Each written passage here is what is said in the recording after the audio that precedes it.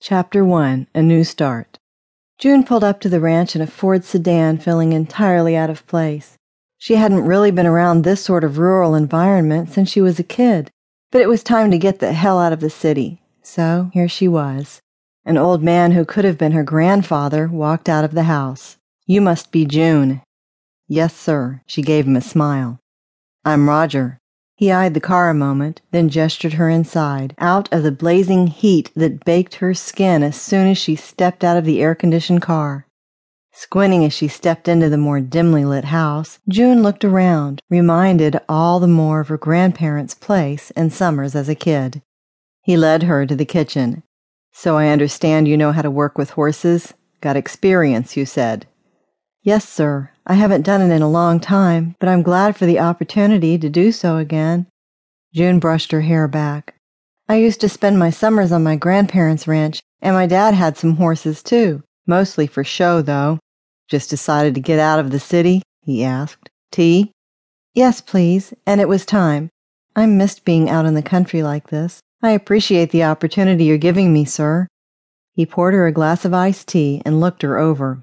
"Finish that and I'll introduce you to my grandson. He's the main one I have working with the horses, but I think it'll help him to have another hand around. Besides, I want to see how you do."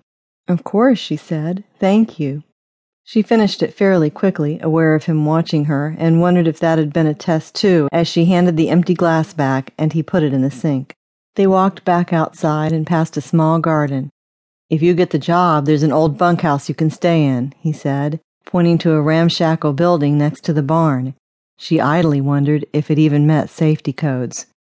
"No problem." He gave a small grunt in response and led her to the corral where a man only a couple years older than herself was walking a horse.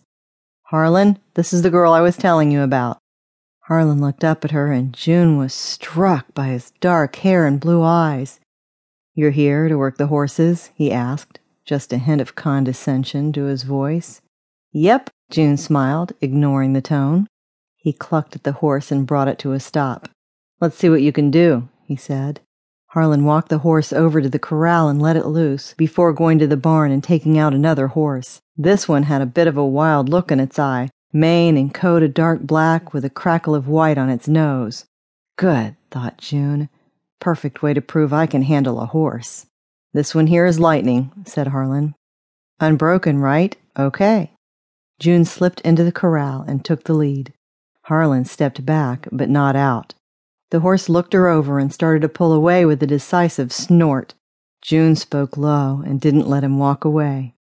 With another soft command, she got him to start walking, going slowly in a circle. He pulled away from her a few more times, but she kept him going, not letting him take control away from her. June was happy to realize this felt like breathing, or maybe riding a bicycle. She'd been reading up on the subject since she decided to find a job, and it was paying off now. Suddenly, the horse went at her instead of pulling.